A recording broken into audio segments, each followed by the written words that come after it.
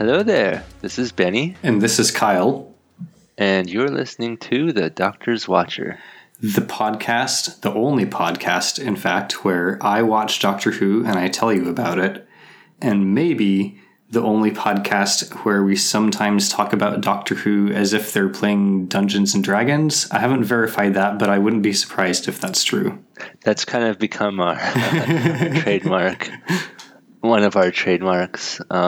I did notice that we've stopped referring to technology as often, and I sort of miss that. I miss that recurring gag. I mean, if I have to very consciously bring it back, by golly, I am not above doing so. Keeping that gag on life support. So how are you doing today, Benny?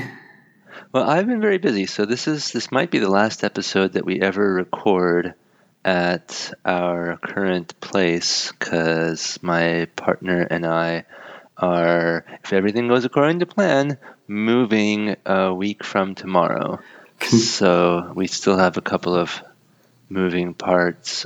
So things are planned, but I'm always paranoid that something's going to happen and get delayed, and then we'll have to scramble. But yeah, well, pre-congratulations. No, do not congratulate me. I'm glad you put the pre in front of it. Yeah, I have heard of that superstition before about not congratulating people for something before it happens. Yeah. Or not wishing them a happy birthday before their birthday, just in case they die the next day or whatever. Well, yeah. I'm just hoping everything goes smoothly at this point. Yeah. Knock wood. Well, in my experience, I would say that roughly 100% of Doctor Who podcast hosts end up buying a house. Well, I know that you guys bought a house and moved into it earlier, as our beloved listeners will no doubt remember, because they remember all the life events that we discuss on this show. Though speaking of life-changing events and major things to discuss on this podcast, have you seen the latest episode of The Mandalorian yet? I have not, in fact. Oh, God. Yeah, I'm still way behind on the new season. Has it been spoilered for you? I think the one spoiler that I have seen about the season is Baby Yoda's name, which I'm pretty sure was a week or two ago. I don't think that was the newest one. No, yeah, that was the previous episode. So if that episode hasn't been spoilered for you, holy shit, Kyle. As soon as we hang up on this recording, I don't care what else you have tonight. Pop on that Disney Plus and start watching. How far did you make it into this season, out of curiosity? Basically just the first episode is all which is amazing so far. Yeah, it was good. It was super good, but I think last night, 2 nights ago, the one from 2 nights ago was even better. Which, for those of you at home, was episode 6. Because probably by the time you listen to this, probably the season is over by now, I think. Probably, yeah. When does this episode air? We've got 2 more coming up, and then that's it. It was very, very interesting, very kind of Disney Plus and Star Wars to end this season of The Mandalorian, so that the final episode of the season will be the first one that I ever watch at our new place. Will be quite a celebration, I think, of getting moved in. Nice. Again, knock wood. Okay. Thank you. And the mic picked it up. All right. Well, did you have anything else that you want to discuss before we get into it? No, I don't think I had any particular pre-notes this time, actually, so...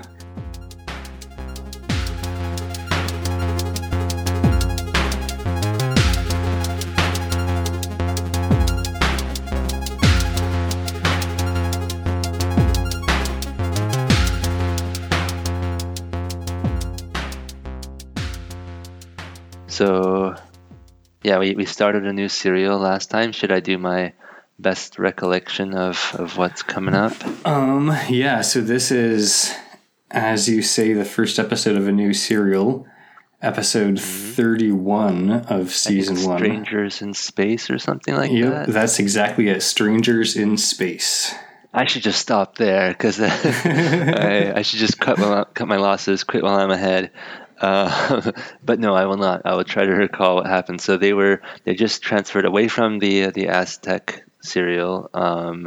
So the TARDIS was for a while kind of separated from them because it was stuck in the temple and they couldn't get back in. But then, during the climax of the serial, they managed to get in thanks to a pulley, because Doctor Who is an educational show. And now That's true. They traveled away, and some time passed. So feel free to add some fanfic between the Aztecs and this next serial. And now their instruments say that the TARDIS is both stationary and moving, if I remember right. And they speculate that either it's on something or maybe it's in something. And they all look at the camera. I assume that they do. I don't know if that's a fact. Oh yeah, they definitely all look at the camera. Oh, good. That is exactly what happens in the Cliff Dangler. Okay, audience, listeners, jot this down because it's the only time I'm ever going to score for my recollection. And yeah, this episode basically picks up right there, right where the previous one left off. I will mention, since we are in a new serial, I like to try to credit the writers of each serial. So this one was written by Peter R. Newman. And I learned that this is actually Peter's only Doctor Who writing credit. Oh, okay. And cool. I mean, the name didn't sound familiar, but I kept my mouth shut because in the past I've forgotten the names of Doctor Who writers. And apparently this is actually Peter's his last on-screen credit in general, period. Oh, dang. Yeah, what I was reading, I don't remember if I read this. It was probably on the TARDIS.fandom site. I read that he apparently spent the last 10 years of his life suffering from severe writer's block. Oh, I just assumed that he passed away right after writing it, but I guess that, that'd do it too. But he was apparently pretty proud. He was quite proud, actually, of having written for Doctor Who. Although, cool, as he should be. Yeah. His sister said, I mean, maybe I should save that particular save that until the end of the after. serial. But yeah, his sister said that when he and his family tried to watch the serial when it was broadcast, apparently the transmission broke down during one of the episodes. So yeah, I guess they must have not seen a little bit of it or whatever. But maybe it was a time paradox to have the creator watch his own show. But yeah, I guess we're going to find out if his writer's block was because the serial was already the most amazing thing he had written, or if the serial was a warning of times to come. So maybe he's one of those master dwarves who gets struck by inspiration and locks themselves in their forge and is just making their masterpiece, and then after it's done they can never again make a common sword or armor or whatever because they have created this amazing piece of art. Right. Even if even if they have the idea, they'll just be well, it's never going to compare to that amazing sword that I carved out of bone and, carved an image of my ancestor dwarf, fighting the monstrosity from underground into. So, why should I even bother? Okay. It sounds like you know what you're talking about. So I think this is a dwarf fortress thing. Yeah, that's Dwarf Fortress. Okay. Yeah, because I feel I know that sort of thing pops up in other things. I think in D&D, some dwarves in the Forgotten Realms will have something similar happen. But That sounded like a very specific reference that you were making. I started off kind of specific, and then you got even more specific. So we start with our Cliff Dangler scene. They have the same dialogue about whether the TARDIS has landed on or in something. And they check the scanner, but the scanner screen only shows static. We do get more of a hint that there's been some time passing since the previous serial. Of course, at the end of the Aztecs, we saw that some time passed because we got like the fade to black, and as we discussed, like their costuming changed. Oh yeah. I left that out. I no longer scored 100 on my recollection. But we get another hint of time passing here because Barbara wonders why they ever bother to leave the ship. And the doctor says, "You're still thinking about the experiences you had with the Aztecs." And Barbara says, "No, I've got over that now." And somebody, maybe the doctor, says, well, because if we never left the ship, we wouldn't have a show. Ian mentions something about how much they've all changed since this journey began, and like how amazing the doctor's ship is. He says, taking us back to prehistoric times, the Daleks. Susan adds, Marco Polo, Marinus, and Barbara finishes off with, and the Aztecs. And probably a bunch of other stuff too, which, we just didn't mention because we're just sort of sampling now.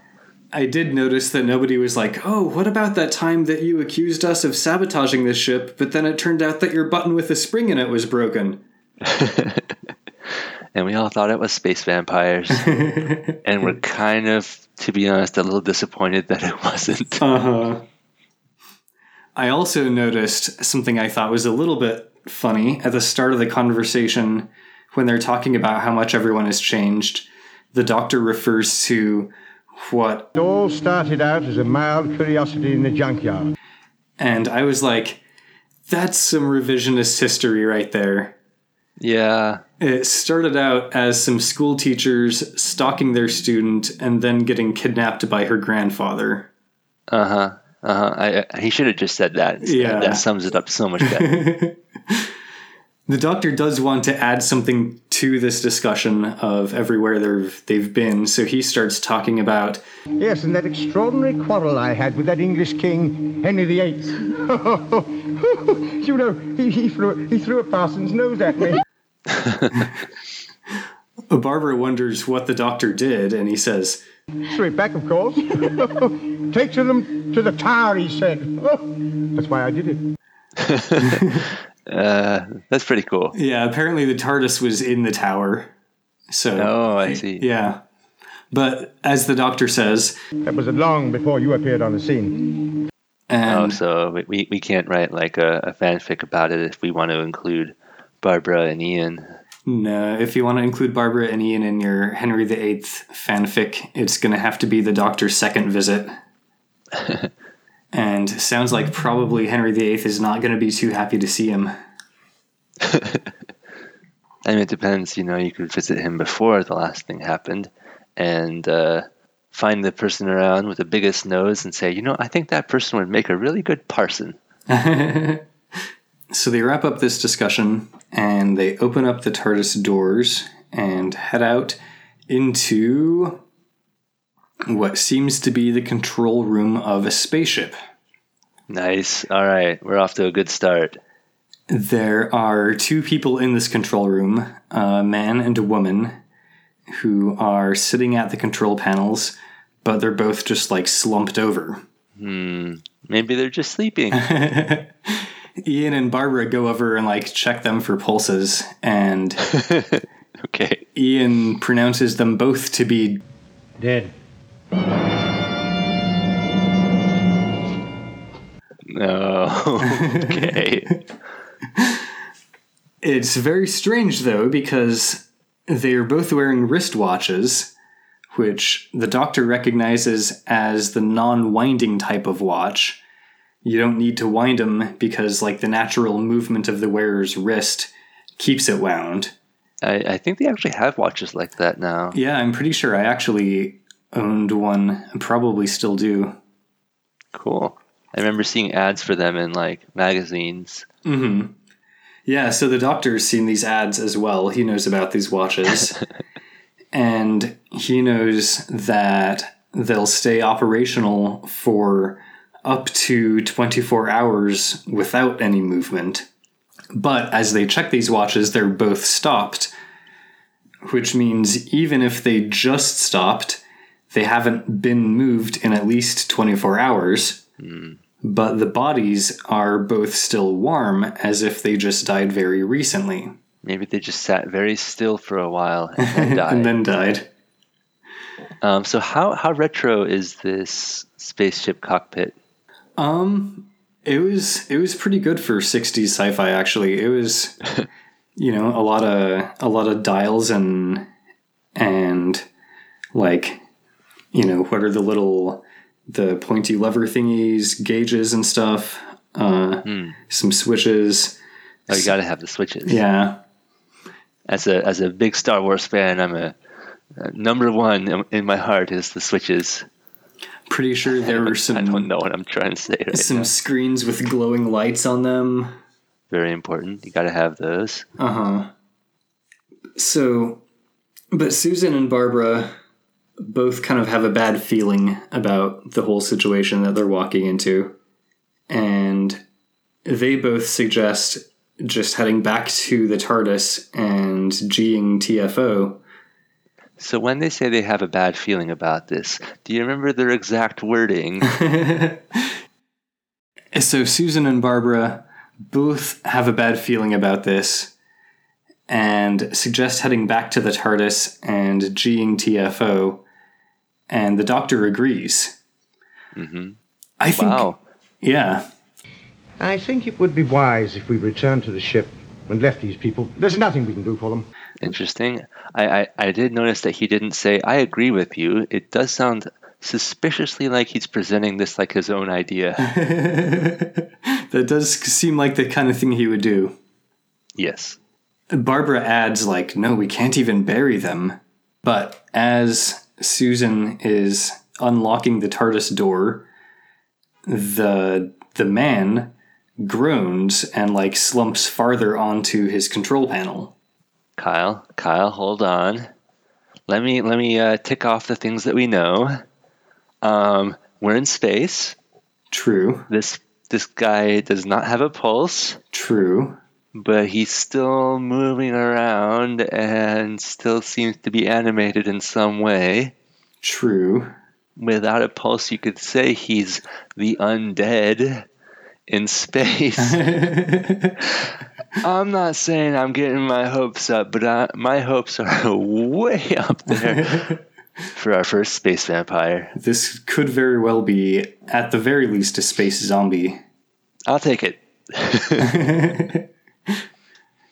So he kind of continues groaning, and they kind of listen to his groans, and they're able to make out that he's asking for help, and he wants this little metal box that Ian brings over to him, and he holds this box against his chest for a few moments, and we hear a heartbeat sound.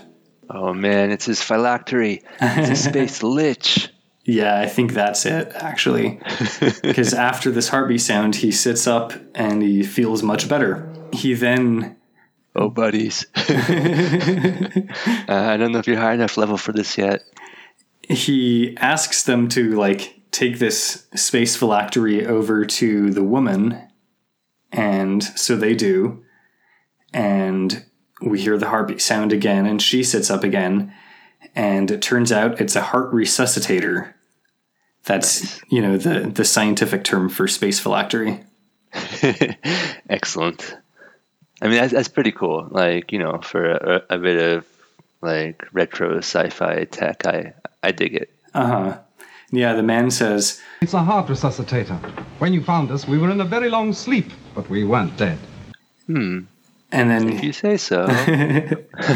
They say, reaching further like crucifixes in holy water. He introduces the two of them. My name is Maitland. This is Carol Richmond, my co-astronaut. Huh. Turns out, yeah, it turns out they're actually from Earth. And so Ian explains that he and Barbara are from London. And he asks if Big Ben is still on time. But Maitland is just like, What century do you come from? The 21st, perhaps? and, Ian corrects him, 20th century. But it turns out... 21st century, that's so far ahead. Uh-huh. That could practically be sci-fi right there. Turns out... You see, the whole lower half of England is called Central City now. There hasn't been a London for 400 years. We come from the 28th century. Cool. I dig it. Yeah. So yeah, now we're in, actual verified future. Mm-hmm. Carol, the co-astronaut woman, she's like, oh, hey, they should, probably GTFO. And Maitland's like, yeah, probably. It is, super dangerous here. Barbara thinks that maybe they can help with whatever's going on. And the doctor's like... No, Barbara. I learned not to meddle in other people's affairs years ago. Which causes Ian to start laughing. Also, I do admire yet another attempt to turn down the quest. Uh-huh. Ian's laughter kind of annoys the doctor, who says, Now, don't be absurd. There's not an ounce of curiosity in me, my dear boy. Okay, now even I'm laughing at that one. uh-huh. And then turning to Maitland, Tell me, why are you in danger? I feel like even little kids would laugh at that one. Yeah, I think that was a pretty good one, actually.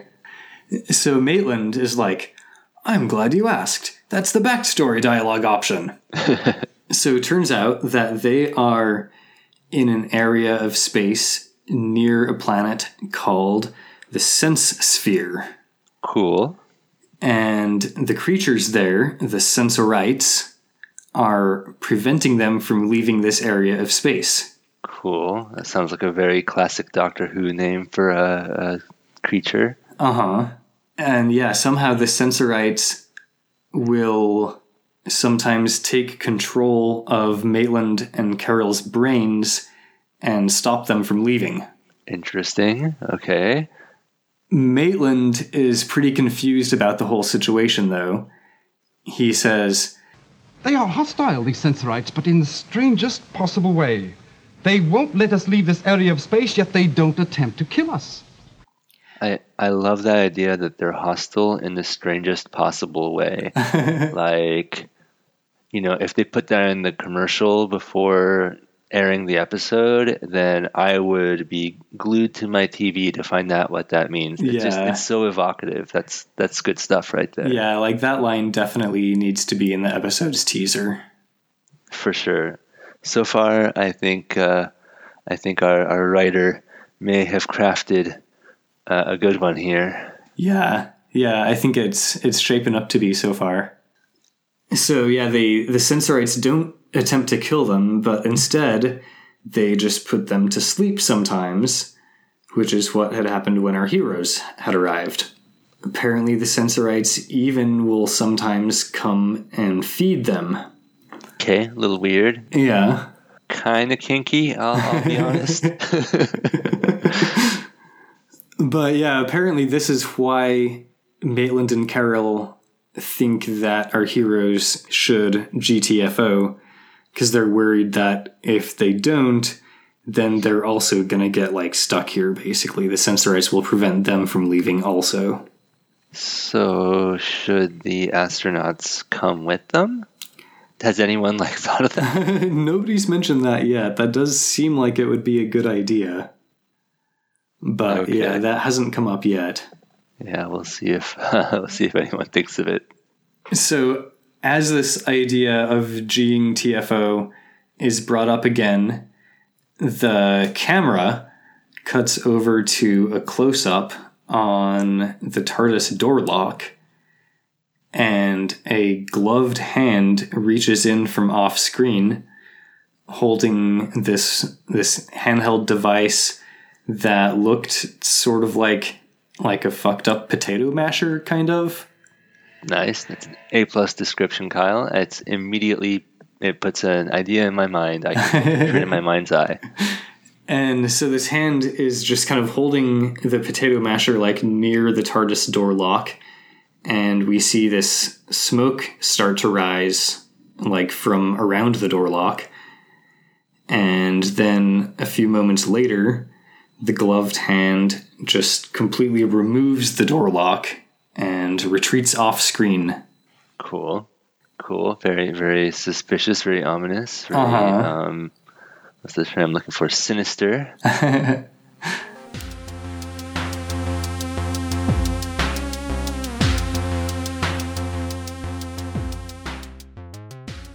Hi, I hope you're enjoying the episode.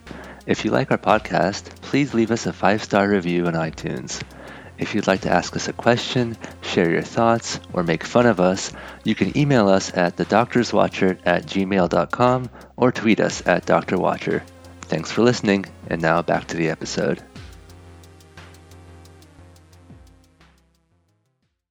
So our heroes are considering G'ing TFO, and somebody actually does suggest maybe Maitland and Carol should come along. And Maitland and Carol say that no, they have to stay here because of John.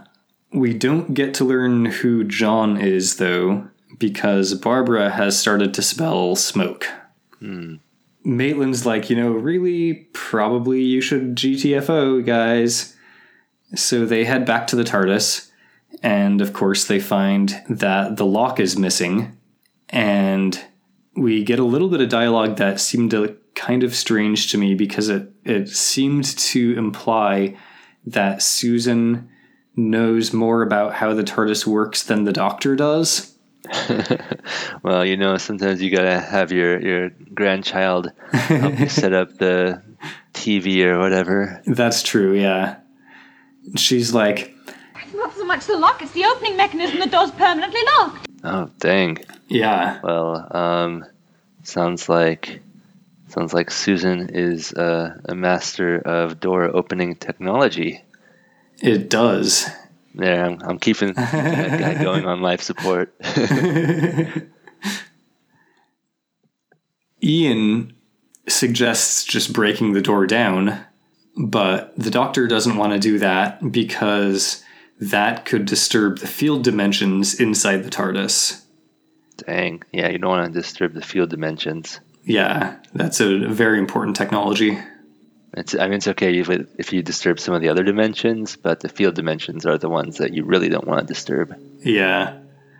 So yeah, basically at this point they're fucked. They didn't GTFO fast enough, and so now they have to do the quest. They should have G'd TFO. Meanwhile, the camera operators all start shaking and rocking their cameras. And classic Star Trek style. And our heroes are all like, what the fuck? And it turns out the Sensorites have taken control of the ship. And who knows? Maitland and Carol are both powerless to do anything about it. They're just kind of like sitting there staring off into space. And now the ship is on a collision course with the planet Sensphere. Cool. I mean, terrible and scary, but we wanted to get a closer look at the Sensphere anyway, right? Yeah. The Doctor kind of starts like shaking Maitland and like trying to get him out of this stupor. And he is actually somewhat successful. It gets Maitland to tell him like where the various ship controls are in between Maitland's cries about how useless it all is. Oh, okay. And of course the Doctor has some proficiencies, so he gets advantage on rolls when attempting to control a spaceship. Mm-hmm. So yeah, he's very min-maxed. We've established this. Yeah. So he's able to swerve away from the planet, and they don't collide with Sensphere. Cool. I mean, darn, because I want to see Sensphere up close. But it's probably for the best. We get a fade to black indicating passage of time. Classic. And afterwards, Maitland and the Doctor are discussing how the Sensorites are able to control Maitland and Carol, but Carol actually kind of resisted. And, of course, our main heroes seem immune to the Sensorites' effects. So far. Yeah. So it all seems very strange to them. The Doctor wonders... Tell me, have either of you ever met any of these creatures or seen them? And it turns out that they haven't, but John has. The mysterious John. Yeah, John is apparently the other member of the crew, and he's a mineralogist.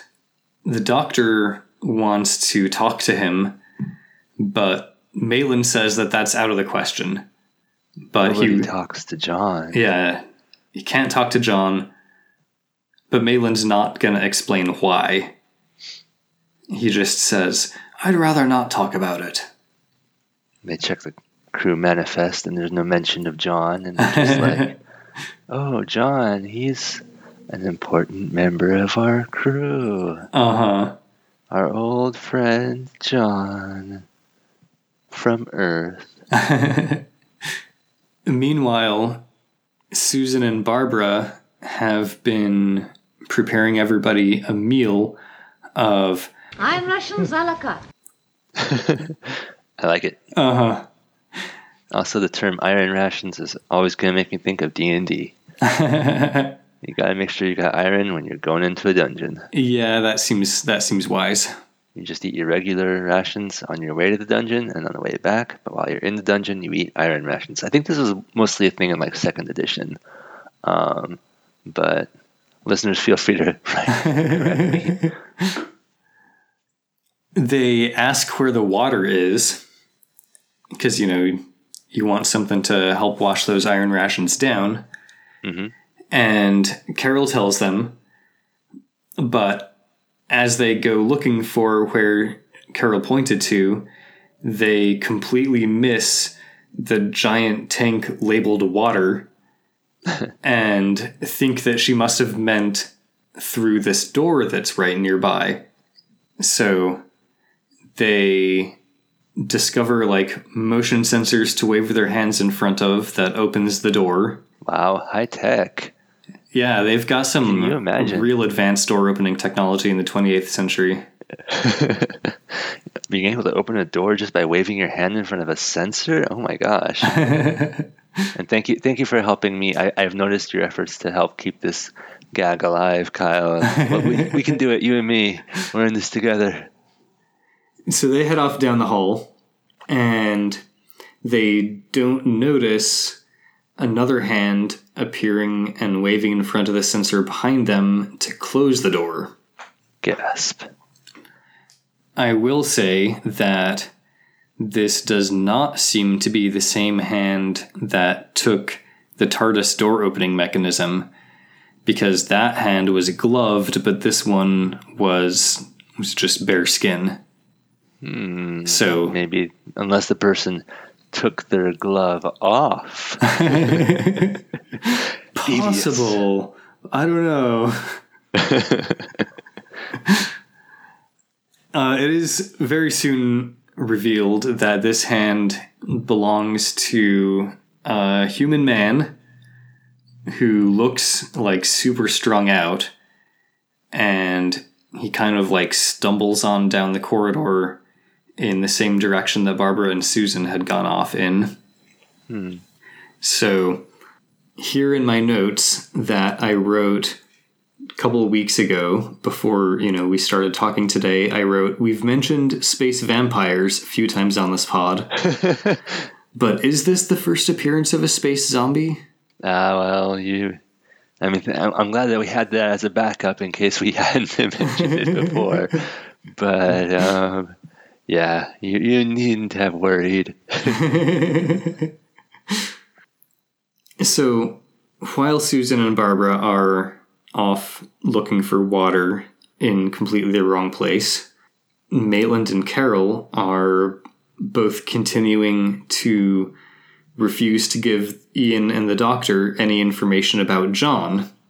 You say that they're looking in the wrong place, and you also mentioned that they walked past the thing, but is this a bit like when you want to look around someone's house and you're like, where's the bathroom? And they're like, oh, just down the corridor to your left. And then you accidentally miss the bathroom, and then you just kind of have to wander around the house looking in various rooms. Uh-huh. I wonder. There could be, I think, a little bit of that in this, but they're trying to pretend like it's not, because they actually do have a little bit of dialogue with each other about looking for water. All right. Well, like, oh, maybe it's over in this room and stuff. So Ian does finally notice that Barbara and Susan are gone, and Mayland and Carol both rush over to the door that Susan and Barbara went through, which of course is closed now, and they are unable to open it no matter how much they wave their hands at the sensors. Well, they gave it their best. They're like, oh shit, we probably should have warned them, but they don't explain like what they should have warned them about. Could warn the rest of us. They're just like, they just say that they better head off the other way to try to go save Barbara and Susan. I guess, like, the layout of this ship is implied a few different times to be a loop. Oh, cool. I like that. That's a cool idea. Mm-hmm. So they go and wave their hands at the other door, and they head down that corridor to another door, but this one seems to be locked. Do all these corridors look suspiciously similar? Almost like they're reusing the same set every time? Almost. I think there was one point where they kind of run like from a corridor through a room into another corridor, but I couldn't tell you if it was one continuous shot or not. So, down at this other locked door, down the other corridor, Maitland starts like breaking down again mentally, basically, and, talking about how useless it all is, and Ian wonders, are there sensorites in there? We, the viewers, get to see what is in there, which, of course, is not sensorites. It's Barbara and Susan cowering against the wall, while our space zombie, presumably John, stumbles toward them.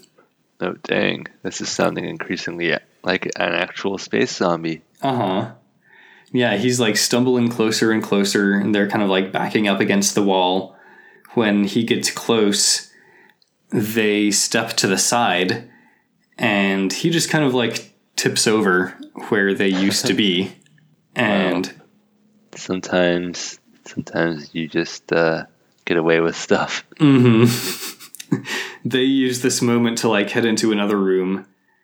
Now that I'm thinking it through, probably he tried to grab them, but just like rolled a 1. Yes. I wonder what year Night of the Living Dead was. So, yeah, they're able to get away into another room, and they start kind of trying to move this file cabinet around. I think the idea is to use the file cabinet to block the door. Mm-hmm. But the space zombie is coming. They end up kind of hiding alongside the cabinet. Okay. With, a very poor stealth check, similar to what we've seen in some previous serials.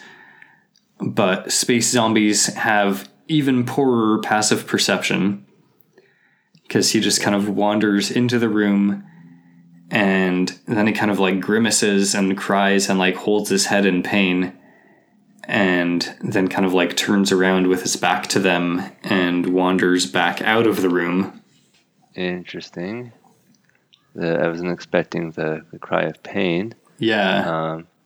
And by the way, Night of the Living Dead was 1968, so I think this might actually predate that. So Night of the Living Dead is inspired by this, is what you're saying? I mean, obviously. So meanwhile, Carol and Maitland are having a discussion where Carol wants to find out what happened to John. She points out that... we, the audience, want them to find that out ASAP. Yeah, that does seem like a thing that would be helpful. She points out that the Doctor and his companions have basically proven that it's only fear that allows the Sensorites to control their minds. And Maitland is like... a bit of a jump, but okay. Yeah. Maitland's like, yeah, but I'm fucking scared. Mm-hmm. Fair. Yeah. Carol really wants to see John, though. She says that the last time she saw him, he didn't even know who she was. And, that's upsetting to her. So they decide that they have to get the door open. They have to find out about John and save Susan and Barbara while they're at it. I mean, as long as they're finding out about John, they might as well save Susan and Barbara. So Maitland is going to cut the lock out of the door. And... Is he an expert on removing locks from things? I will say that he does not have a fucked up potato masher. Okay. Ian is like, cool, while you work on that, Carol, tell me some more backstory. We still don't even know who John is. So it turns out that Carol and John were engaged, actually. And they were going to be getting married when they got back to Earth. Yeah, they didn't have any cocoa beans on the spaceship. Right. When you're doing these missions, you want to be careful about like how much weight you're bringing and stuff. So yeah, cocoa beans seem like they didn't count on it. I mean, yeah, they didn't prepare for every eventuality. So yeah, they were going to wait till they got back to Earth so they could have the proper cocoa bean ceremony and get married. But The Sensorites attacked him far more than Captain Maitland and me. I had to sit there helplessly and watch him get worse and worse. Which, yeah, really must have fucking sucked. Yeah. Ian's like... You mean they've taken over his mind? And he wonders, how John has changed or, how he might react to Barbara and Susan. Mm-hmm. And Carol's like... He'll be frightened of strangers. He may become violent. Dang. Okay. I mean, we're kind of seeing that already. Uh-huh. So we cut to inside the room where John keeps stumbling after Barbara and Susan, but they've basically run out of doors to go through to get away from him. And pretty soon they are backed to the end of a corridor and they have nowhere left to go. And he's stumbling closer and closer. And then the words on the screen appear. Not quite yet, actually. Oh, okay. He falls to the floor on his knees in front of them, crying. Not what I expected. Yeah, same here, actually. He looks up at them and he says, Who are you? You look like my sister. Have you come to help me? 4 years. Very mysterious. Kind of creepy. Barbara and Susan realize, or, decide or whatever, that he's ill, and Barbara promises to take care of him. Maitland is cutting through the door with an electromagnetic-powered cutting device.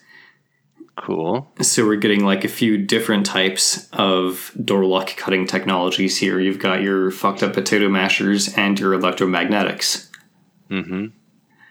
Well, you use one to make sure the door stays closed and the other one to open the door. The Doctor is annoyed at how long it's taking. Can't you go faster? Susan's in there. Which I thought was... he cares. Yeah, it was kind of nice to see him, showing concern for his granddaughter. Yeah, I mean, he did, for some reason, feel obliged to only mention one person in jeopardy. Yeah. But Maitland stops cutting through the door when they all start hearing this high-pitched whine, which apparently is the sound of the Sensorite spaceship. Oh, dang. I will say that it was unclear whether this noise is, like, broadcast or what, since we all know that, like, you know, unlike underwater, when, like, if you're in a submarine and there's, like, an enemy submarine nearby, you all have to be quiet. Mm-hmm. That doesn't apply in space because sounds don't travel through the vacuum of space. Yes, and Doctor Who is an educational show, so I would say it's about a 50-50 chance that they'll actually stick to that rule. So, in any case, regardless of how this sound is being manifest, they are hearing the whine indicating a Sensorite spaceship, and they look at the ship's view screen, and sure enough, there are these two kind of little white kidney-shaped blobs moving across the ship's view screen. Cool. And Ian's like, Yes, but they look miles away. But Maitland says that it won't take them long to arrive. Also, like, what's the zoom level on this thing? Right, yeah. What's the scale? Not to mention, what's the actual size of the ships? Yeah. What if they're, like, actually really small and near and very close? Exactly. So Ian's skeptical of Maitland saying that they'll be here soon, basically, and he asks the doctor how long he thinks it'll take. But the doctor's just like, I don't know, shrug. Mm-hmm. They've been here before. They stole the TARDIS lock mechanism, remember? And Ian's like, of course I remember. That was earlier in this episode. We haven't even started on the second episode of this serial yet. Yep. They probably took your TARDIS door lock thingy to their planet. And the doctor's like, So now they're coming back with what orders? To take over our minds? Or to kill us? John and Barbara and Susan in the other room can all also hear the Sensorite spaceship whine. And John starts getting worried. And Barbara's trying to calm him down. She's just like, chill, it's gonna be fine. But John says, I'll protect you. And Barbara's just like, okay, cool, sure.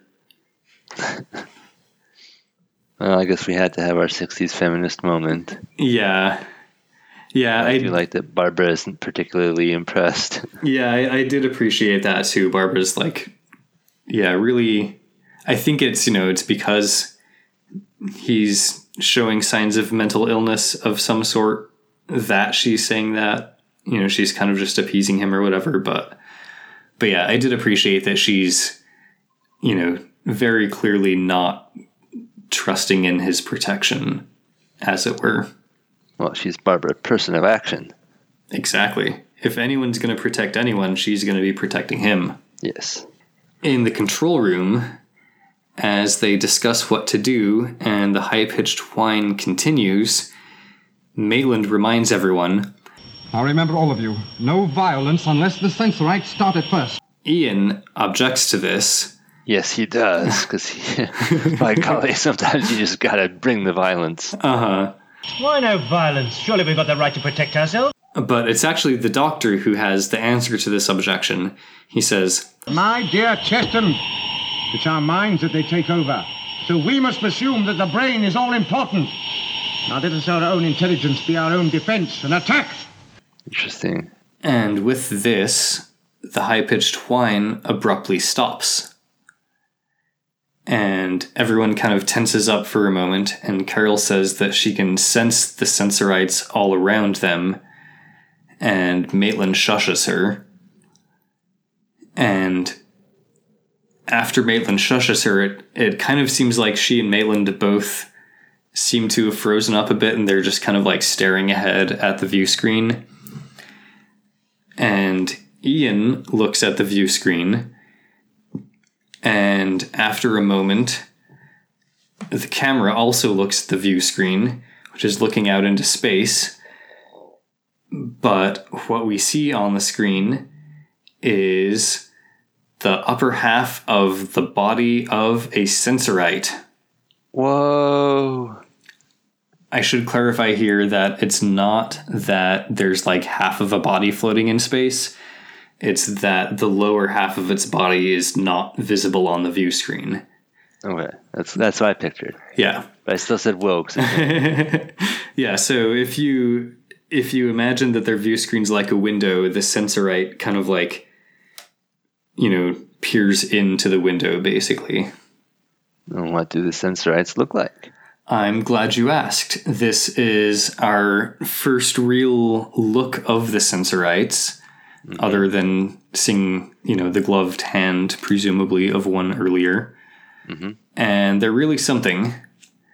I'm sure that you and our listeners are going to do an image search later. Yes, but just in case our listeners are not at their computer right now.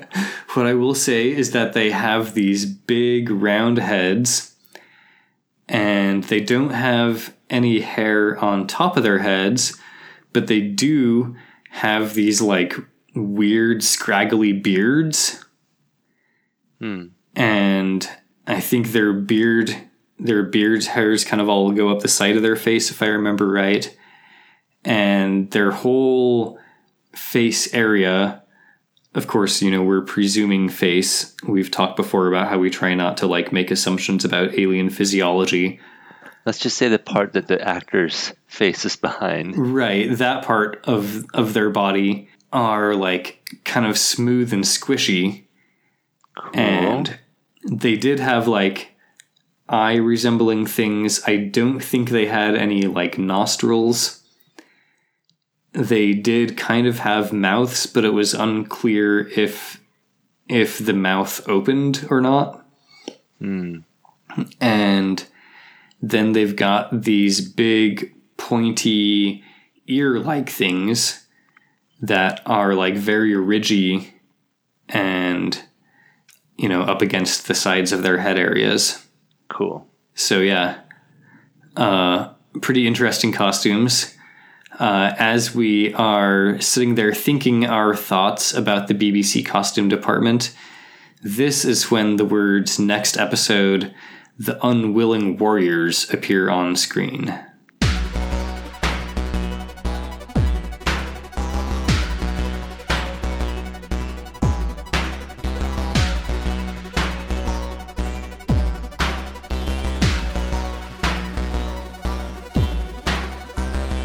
Cool. All right. Well, let's do that Google image search then. Sensorites. So I will say, as you're searching, that I didn't mention at the start of the episode. I talked about how Peter Newman was proud of having written for Doctor Who. Apparently, his family did believe that he was embarrassed by the actual Sensorites costumes. Alas. Well, their heads are pretty cool looking.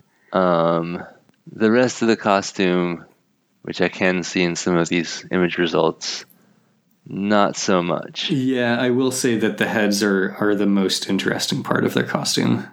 Yeah, everything else is just basically a spandex suit. Yeah, or I think it might even be like sweatpants fabric. But their heads look cool. I would say, about Star Trek alien levels. Yeah, I think that's accurate. Cool. Well, this is a pretty cool episode so far. I mean, I don't know if I'm enjoying the actual episode synopsis or just our conversation about it, but I'm enjoying it quite a bit so far.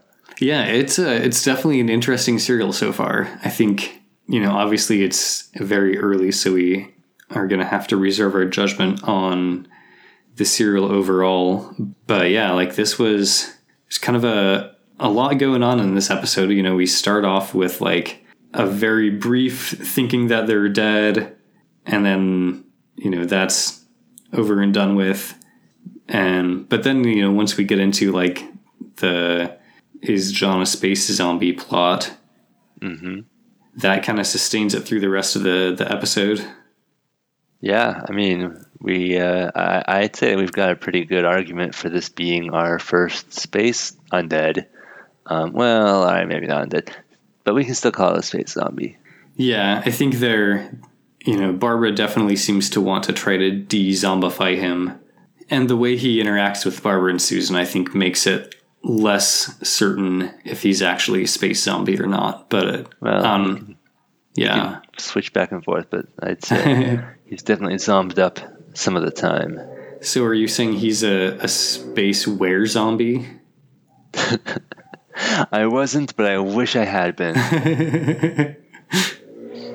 That's excellent. Okay, well, yeah, no, I really want to know what happens next. Unfortunately, we only had time for this one recording session, or this one episode in this recording session, so I'll have to wait a couple of weeks to find out what happens next, just like all of you, but I'll look forward to it. Indeed. In 2 weeks, you can... Well, I don't know how long for you, Benny, but for our listeners, in 2 weeks they can find out all about who the unwilling warriors are and why they're so unwilling. Yeah, I mean, it's not like instantly an amazing title, but it does have that kind of draw to it. It's intriguing. Yeah, I think that's a good word for it. Cool. Well, thank you, Kyle. Indeed, thank you. And I'll see you next time on The Doctor's Watcher. Bye. Bye. Hi, Benny here. The Doctor's Watcher would like to thank Circuit 23 for the awesome theme song he created for us. You can find his music, including our theme, at soundcloud.com/circuit23. And you can reach him at circuit.23, that's circuit.23@gmail.com. Thanks to Kyle for talking to me about Doctor Who, and thanks to all of you for listening to me, listening to Kyle talk about Doctor Who. We'd love to hear from you. You can reach us at thedoctorswatcher@gmail.com or on Twitter @DrWatcher. If you enjoyed this podcast, please leave us a 5-star review on iTunes or wherever you review your podcasts. Join us next time on The Doctor's Watcher.